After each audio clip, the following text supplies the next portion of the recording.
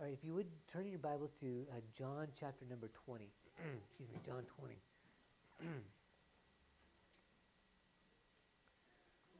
John 20.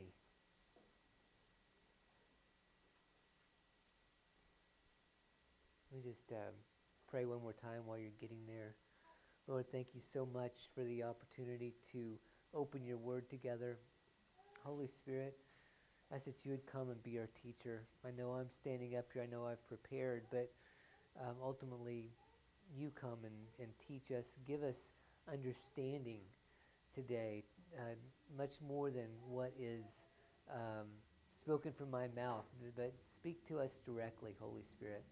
Speak to all of our minds and our hearts, that we might not only um, hear these words, but let it change us, let it impact us, let it uh, give us a spark or a change of direction somehow.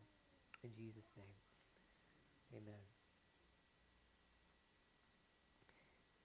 It had been 3 days since their leader was killed.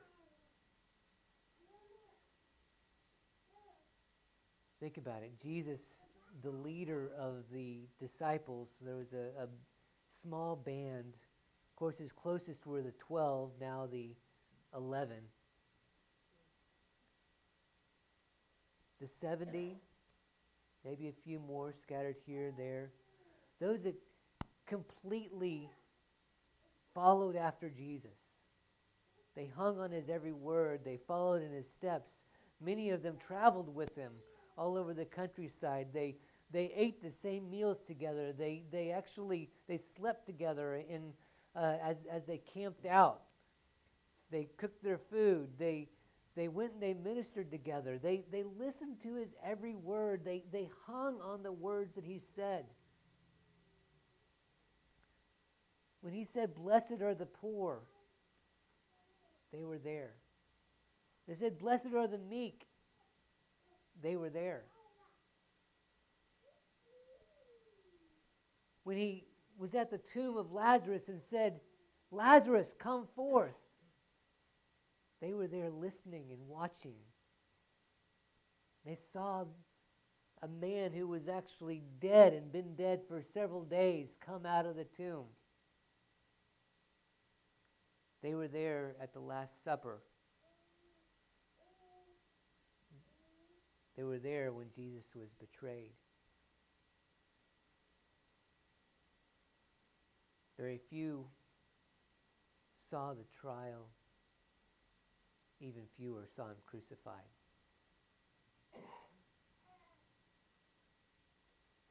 But they all knew that the one they followed, the one that they knew was going to be the king that would come and free Israel from Rome, the one that they knew was going to change everything, they knew he was gone. He was dead.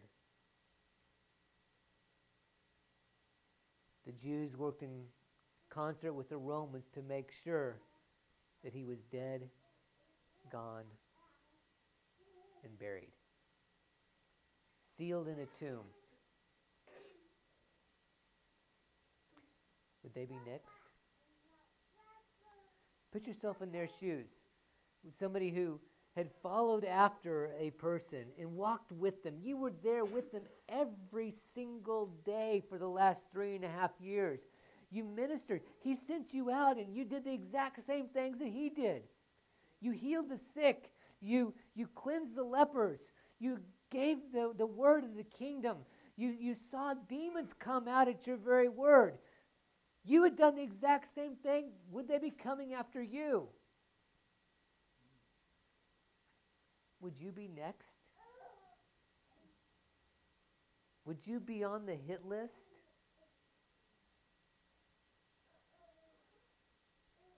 What would you do? It had been 3 days.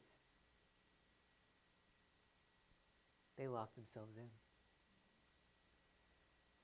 The 11 were, actually 10 were gathered together. It says that it had been several days, but they were in a locked room. The doors were locked. They were gathered together at night. They'd heard rumors. He's alive. Some ladies had actually seen him. He's alive. The stone was rolled away. He had appeared to them. He had said, I'm going to meet you later. And yet, for fear of their lives, they were locked away.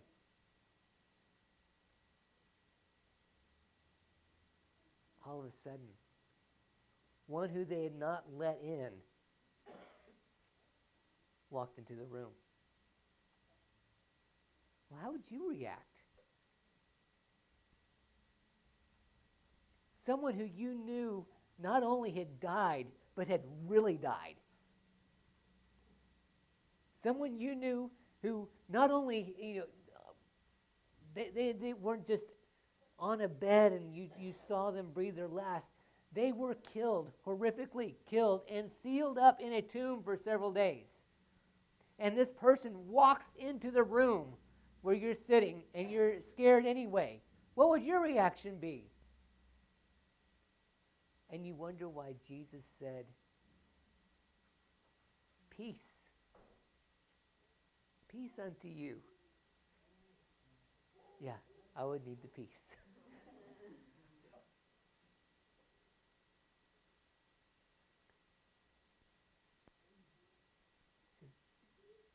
See my hands and my feet? I am alive. And he said this to the ones gathered there. He said, just as I have been sent, I send you. Just as I have been sent, I send you. And then it said he breathed. He exhaled. To receive the Holy Spirit.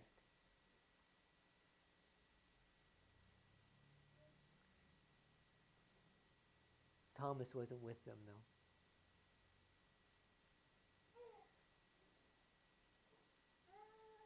When they told Thomas, we've seen the Lord, he said, unless I am able to see his hands and feet, unless I take my hand and I put my hands in those nail holes, I'm not going to believe.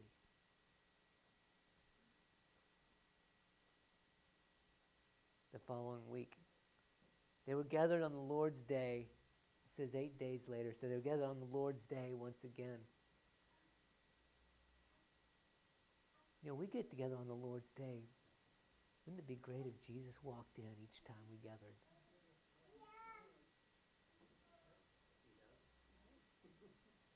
That's exactly where I was going. He does. And he walks in and he says, Thomas. Uh-oh. What if Jesus called you out? Come here. You see these holes in my hands? Come and see. Feel them. Feel it. Put your hand in my side.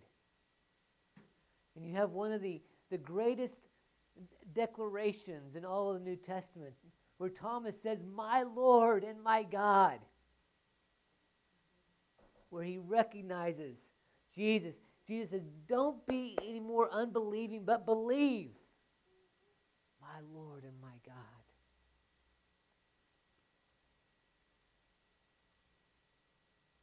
And John ends this little section giving the purpose for his entire writing. He said, therefore, many other signs, verse 30, many other signs Jesus also performed in the presence of the disciples, which are not written in this book. But these have been written so that you may believe that Jesus is the Christ, the Son of God, and that believing you may have life in his name. Thomas saw the sign and believed. Others saw the sign and believed. This little section here is a precursor to Pentecost. Theologians often call this the Johannine Pentecost. It's a really fun word to say. It's John's version of Pentecost. And I believe what it is you have this representation. It's a theological representation of Pentecost. Not that I think it happened exactly how John put it down, okay? But oftentimes what you have Jesus do and what you have in the Bible is a theological declaration, and then you end up with the manifestation later. Okay, that's what I believe you see happen here is Jesus performs an action parable, a prophetic action, wherein later you will see the manifestation. I believe what happens is John, for a theological purpose, because I believe this is on the first day, all right, this is when Jesus rose again, so it's the first day of the week, all right? Jesus is declaring by his actions here that it is a new day. It's a new time. I was reading, I started my Bible reading over this last week and was reading again in Genesis 1, where the first few verses you've got the creation is formless and void, and the Holy Spirit is right there at the very beginning. The Holy Spirit is hovering over the waters, right? Jesus, the author of the new creation, was one of the first things he does when he gathers with his people. He sees the Holy Spirit. The new creation is manifested in the coming of the Holy Spirit. The new creation is manifested in the coming of the Holy Spirit. And on that first day of the week, I believe Jesus wanted to make sure the disciples were gathering that and saying, okay, the Holy Spirit is here to change everything. I mentioned before, with Pentecost, everything changed. With Pentecost, everything changed. But what does that everything changed mean for us? What does that everything changed mean for you? If everything changed at Pentecost, what does that look like in our lives? In the disciples' lives, of course, they went from being a small band of people that were fearing for their lives. And I don't blame them. To a group that would stand up in front of a huge crowd and all of a sudden declare, yes, Jesus is the King. Yes, he rose from the dead. You guys are the ones that did it. Now, you better follow him or else he's coming for you.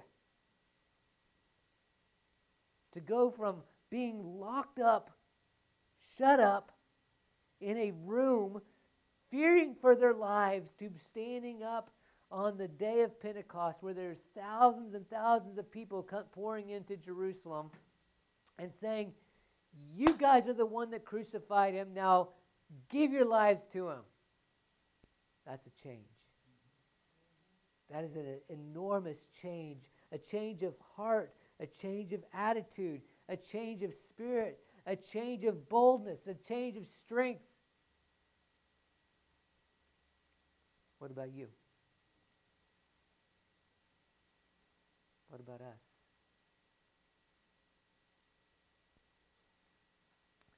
So what does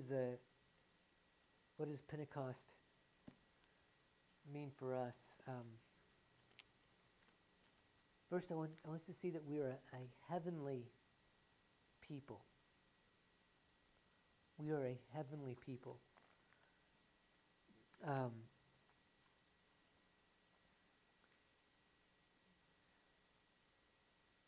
In verse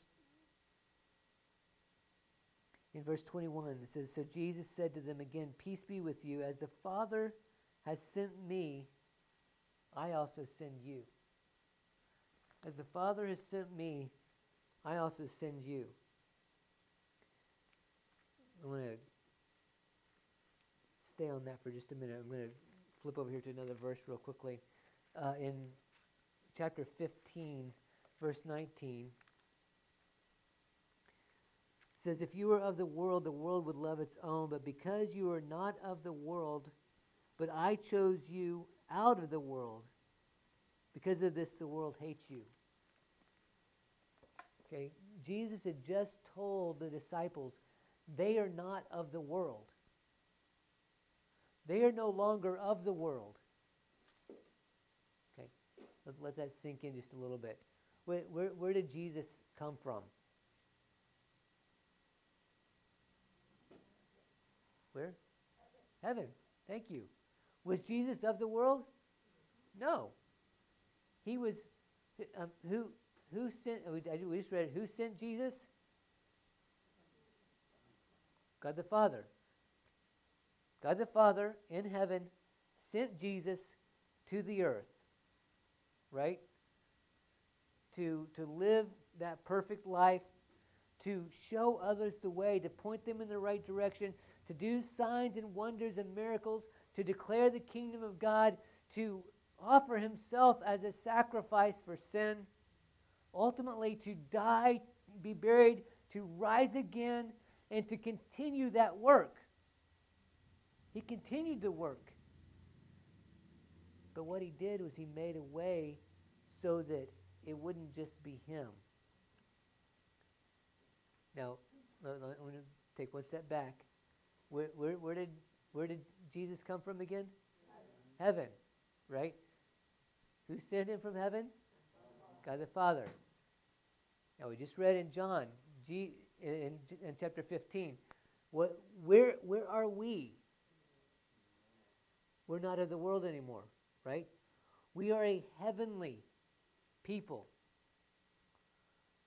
So think about this. We are a heavenly people. Jesus was a heavenly being before he was sent to earth. We are now a heavenly people, and we have to be sent.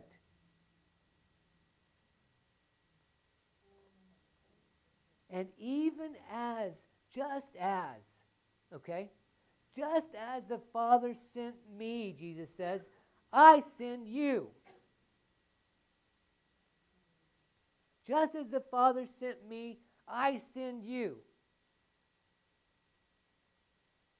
Which means you have the same commission as Jesus. You have the same commission as Jesus. Okay, I need to take a theological step back here real quickly. You will never be the incarnate son or daughter of God. Okay? There's only one of those. There's only one only begotten Son. All right? That's Jesus. You're never going to be God. All right? Let's get straight. Are we all good with that? Okay. All right, let me step back in here.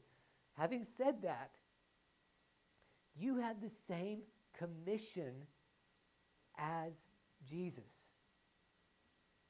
Even as I have been sent, I send you to do the exact same thing. You know, when you anybody like kind of sci-fi type movies? Good, I'm glad I'm not the only one. Doesn't it seem like anytime it's a sci-fi type thing, if there's somebody from another planet, they always have like superpowers of some sort, right? Even whether it is Spock, from Vulcan, who's very, very intelligent, or Superman, right? Everybody knows Superman, right? He comes from where? Krypton.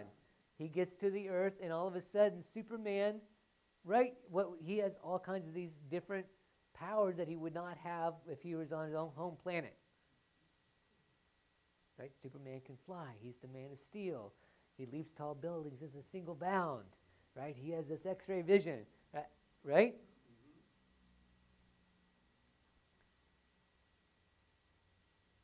Jesus is a heavenly being sent to the earth. Not to say Jesus and Superman are equal, but Jesus comes to the earth, and being a heavenly being, He is not bound by earthly, um, we have laws, right? Law, physical, natural laws, like the law of gravity, right? We have, things that, like, things are not either created or destroyed, right? They just change shape, right? That's energy, right, Newton? So you cannot take something and not have anything there, and all of a sudden you have something there. That's the physical laws of the earth, of the universe. Jesus was not bound by the physical laws. Jesus was not bound by the law of gravity. Jesus was not bound by somebody not being able to stretch out their hand, or somebody being dead and not being able to breathe any longer. Jesus was not bound by these physical laws because he was above them, for he was of heavenly origin. I read somewhere, they described God, the physical laws this way: is God is so intricately involved in his creation that the physical, natural laws are the way that he normally operates. They just say that's how God does things normally, because he's that involved with creation. But when he wants to, he can switch things up.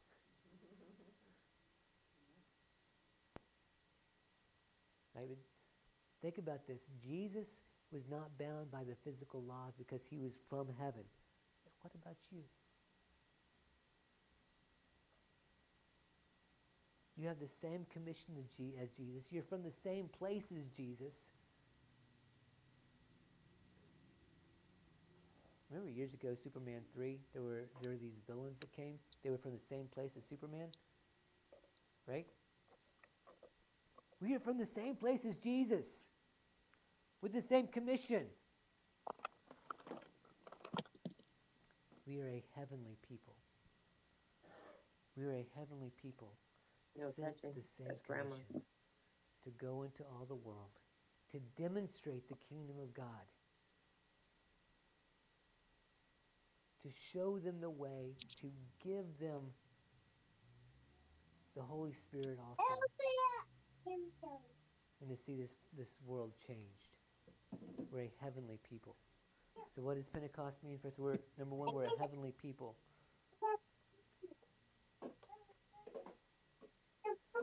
We also have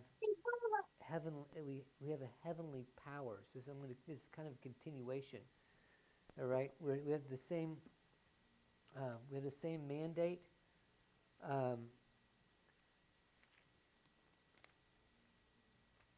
Verse 22 says, he breathed on them and said to them, receive the Holy Spirit. If you forgive the sins of any, their sins have been forgiven. If you retain the sins of any, they have been retained. We have a heavenly power. Jesus was filled with the Holy Spirit. So remember Jesus when Mary became pregnant with Jesus, it said the Holy Spirit overshadowed her. Jesus was the perfect God-man combination. Right? As I said before, you are not ever going to be God-man or God-woman. Okay? Jesus was combination 100% God and 100% man. But he was filled by the Holy Spirit. And what he wanted to make sure is that we, because we were a heavenly people, that we are also filled by the Holy Spirit in the same way that he was. Remember, Jesus was baptized, so the Holy Spirit came down, rested on him as a dove, right? It was immediately that the Holy Spirit then sent him into the wilderness to be tempted. And when he came out of the wilderness, it says he came out of the wilderness in the power of the Holy Spirit. We have the same Holy Spirit that Jesus did when he was here on the earth.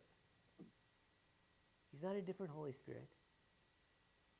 Jesus didn't have the Holy Spirit of power, and we have the Holy Spirit of not so much power.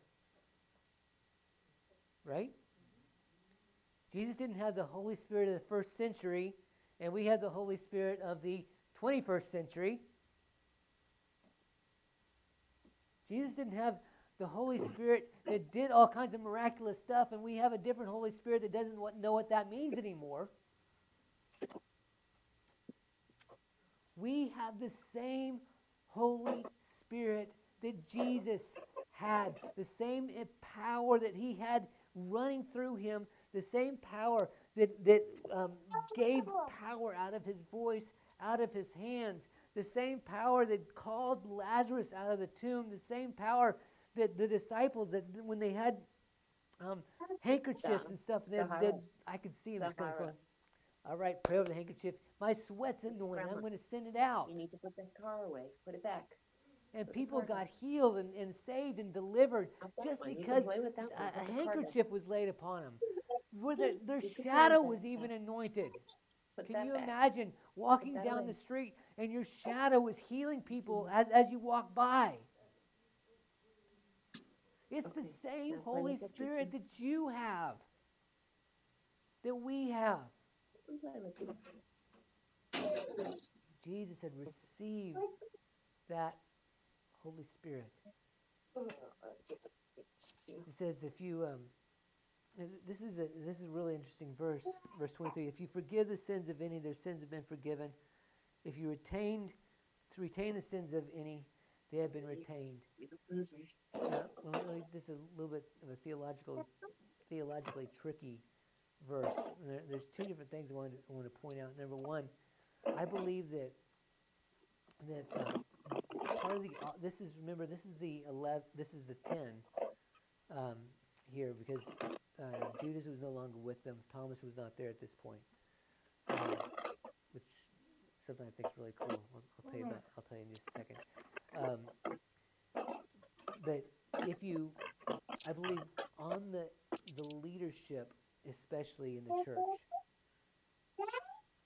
God allows pastors and others to actually pronounce forgiveness of sin. Now, I've not died for anybody's sin. I'm not going to die for anybody's sins. It doesn't work that way, okay? But what I can do as a pastor, when I see someone who has repented of their sin, I can reassure them that they are forgiven. They are forgiven because I know my Jesus forgives sins.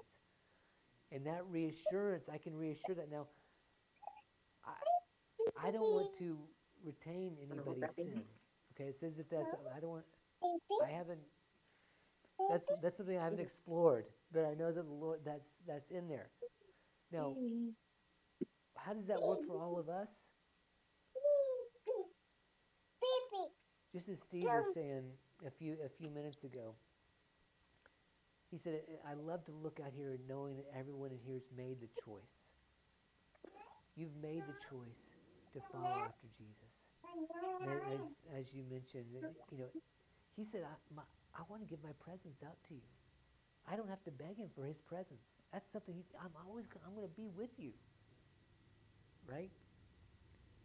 Now, not everybody makes the choice.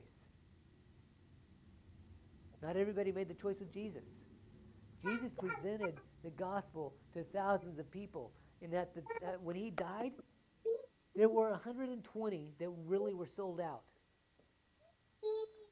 Some of them chose to retain their sins. Jesus offered and said, I'm going to the cross to forgive you of your sins. You can either give your sins to me or you can hold on to them.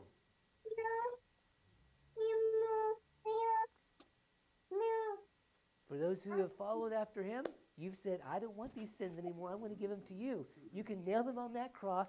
You can leave them there, and you can let them go to hell where they belong. Okay?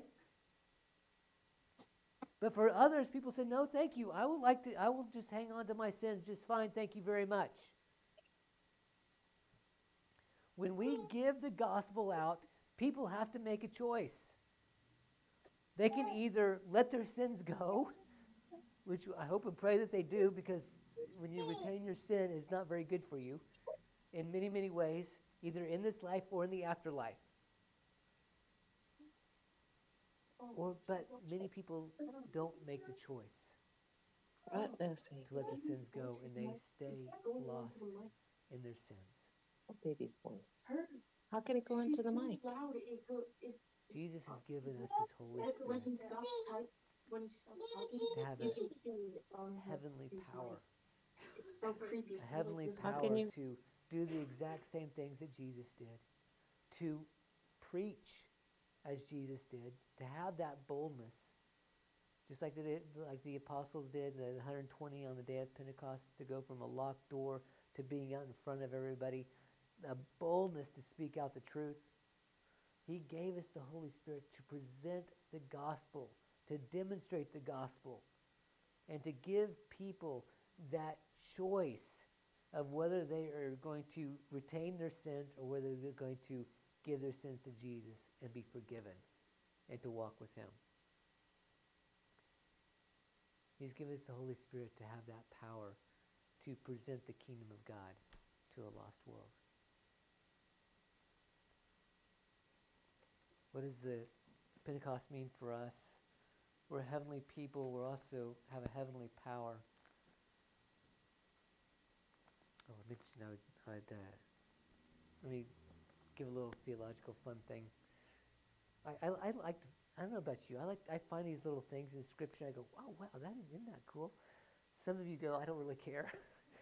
I find them cool.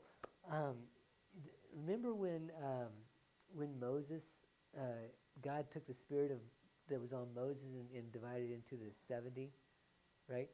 And there were two that were not there, right? There were two apostles that weren't there. Thomas wasn't there, and neither was Matthias, who hadn't been chosen yet. That's kind of cool.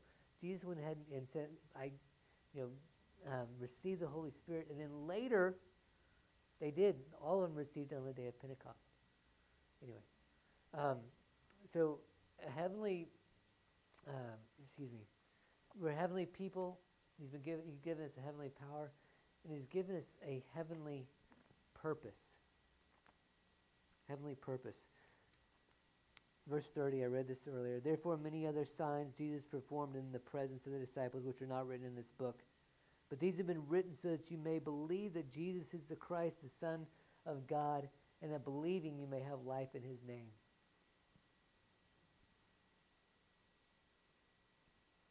Are the signs are given according to John, right? The book of John and all the signs that John records in his gospel are there so that people will believe in Jesus. Now, let me just toss this out.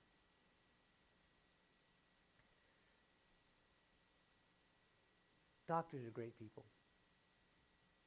Ruth's best friend that we've had since college is an incredible pediatrician. Great doctor. And I remember several years ago, she was at a conference in Pennsylvania, and she even said, "Hey, would you bring Kaylin over? I want to use her for a demonstration at this doctor's conference." Right? So doctors, they get together at conferences, and what they did, what she did with Kaylin is she was giving a demonstration. This is how you do.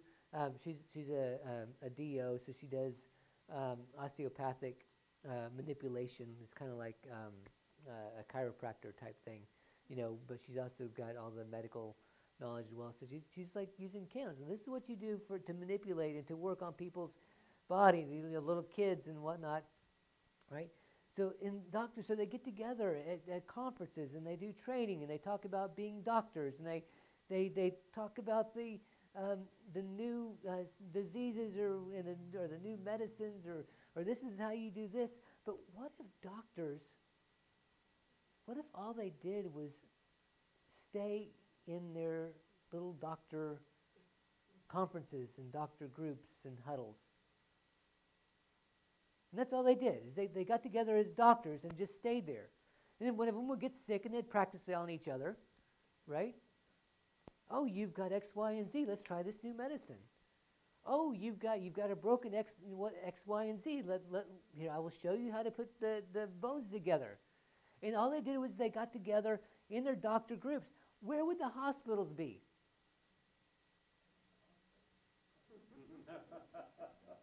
Where would we be?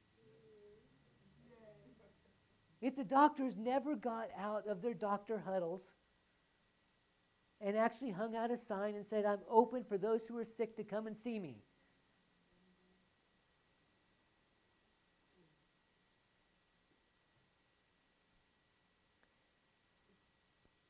God wants us to be well. God wants us to be healthy and whole in every way, spirit, soul, and body. He wants to be a provider for us. He loves us so much. He wants us to give us so awesome, wonderful, good gifts. But I wonder if sometimes we don't see the signs and wonders that we're hoping to see because all we're doing is practicing them on each other. And all that's good. I'm not knocking that at all. We should be practicing here. This should be a hospital where people are open to come in and say, look, you know what, bring us your sick, bring us your addictions, bring us those who need Jesus the most. Let them come in the door, and we're a hospital for those people to come in. And for us to give the gospel and give the hope and give the provision, everything that Jesus has in him, bring him in here. But if we're just practicing on each other, I wonder if we would see more miracles if we actually practiced them and demonstrated them to the people who don't know rather than the people who already know.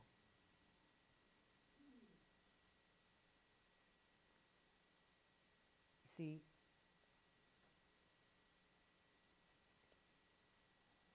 I love you guys. I don't want anybody in here to close their eyes on this side of life and open their eyes on the other side of life. But if that happens, I know where you're going to be. And that's a good thing. I don't want that to happen. But if it does, and when it does, you're going to be in a great, wonderful, awesome place. For those who've not made the right choice, it's not going to be so good. In fact, it's going to be downright bad. Right?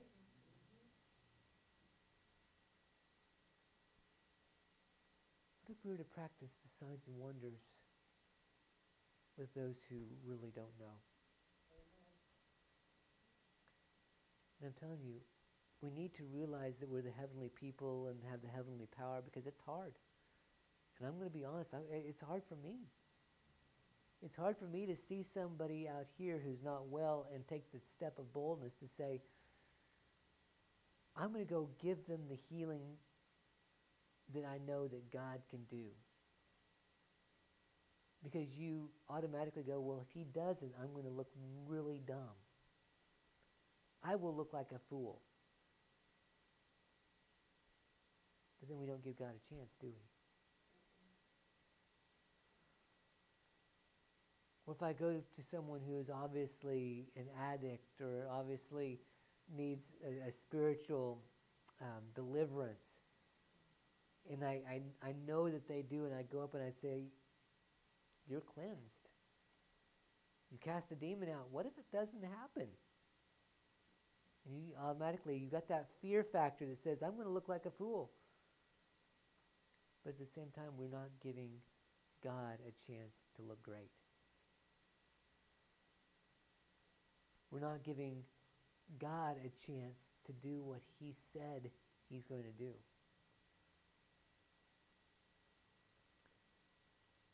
What if we take this commission, this call that he's given to each one of us, and we practice it on those who don't know him at all?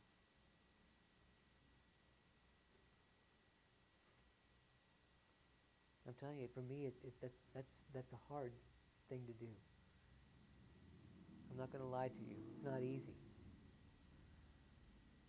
But what I want to do today is can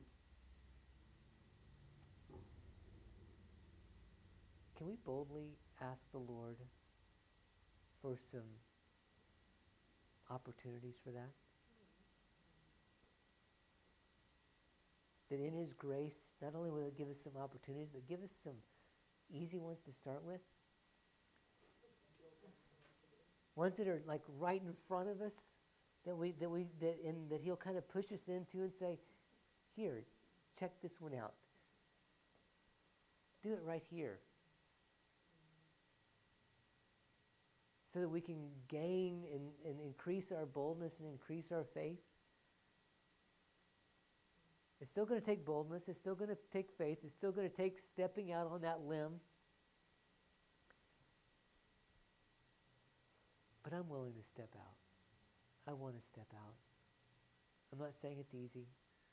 I'm not saying I've got it put together. I'm not saying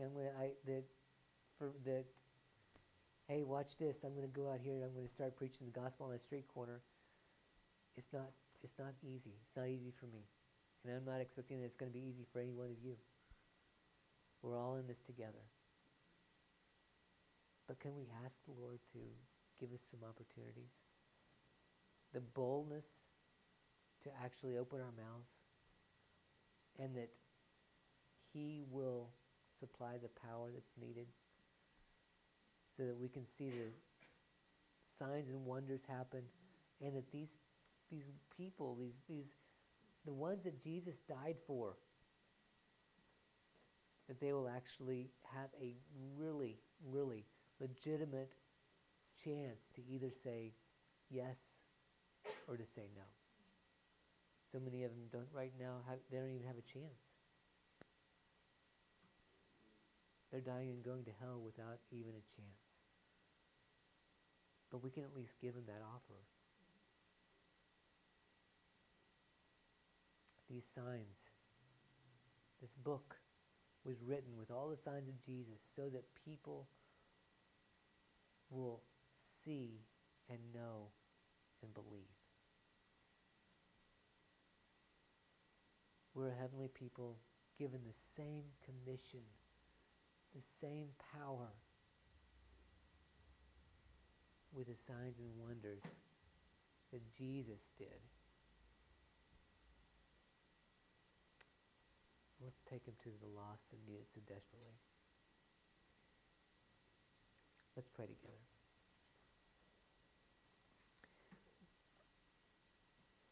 Father,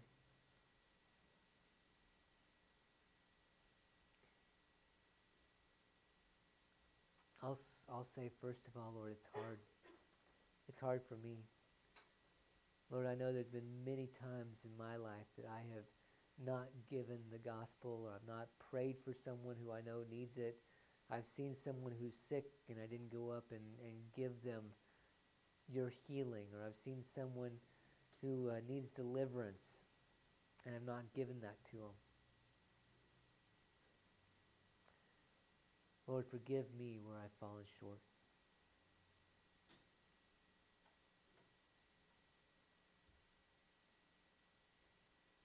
Lord, I'm asking today, though, that you will provide us opportunities. For all those who say, yes, yes, me, Lord, that's me. Lord, I've got my hand raised. I'm number one here. Provide us some opportunities. And Lord, we know that you're full of grace and full of mercy. Lord, would you give us some that are some easy pickings? Some low-hanging fruit, some people that you just, they're ready. They are ready to be healed. They're ready to hear the gospel. They're ready to be delivered. They're ready to grasp on to you. Give us some easy ones to build our faith and to build our boldness. Empower us fully by your Spirit so that we'll be bold in order to do those things that you have told us to do.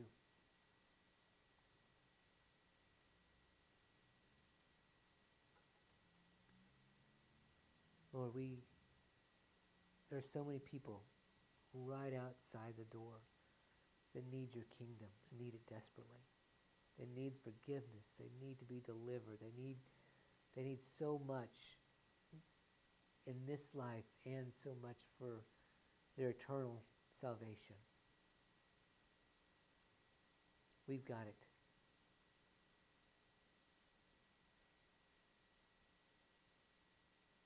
We already know what that is.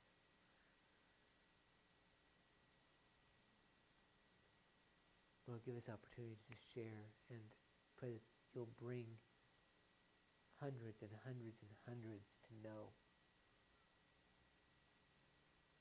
We know it's their choice, Lord, but we've got to be able to share it. Help us, Lord.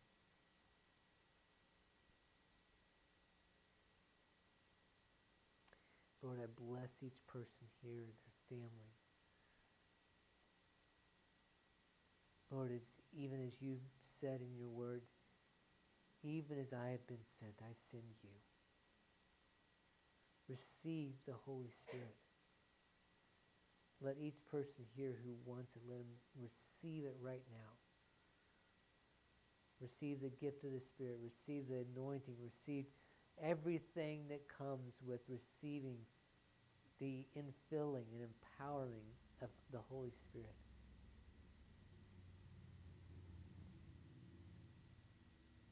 And I pray for their protection. I pray for their strength.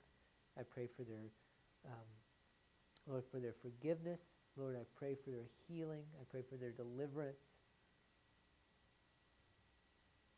Let it come even right now as I'm speaking.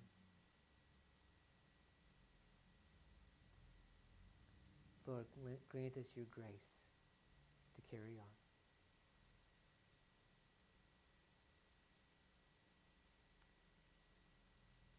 In Jesus' name. Amen. Amen. God bless you guys. It's always so good to gather together. And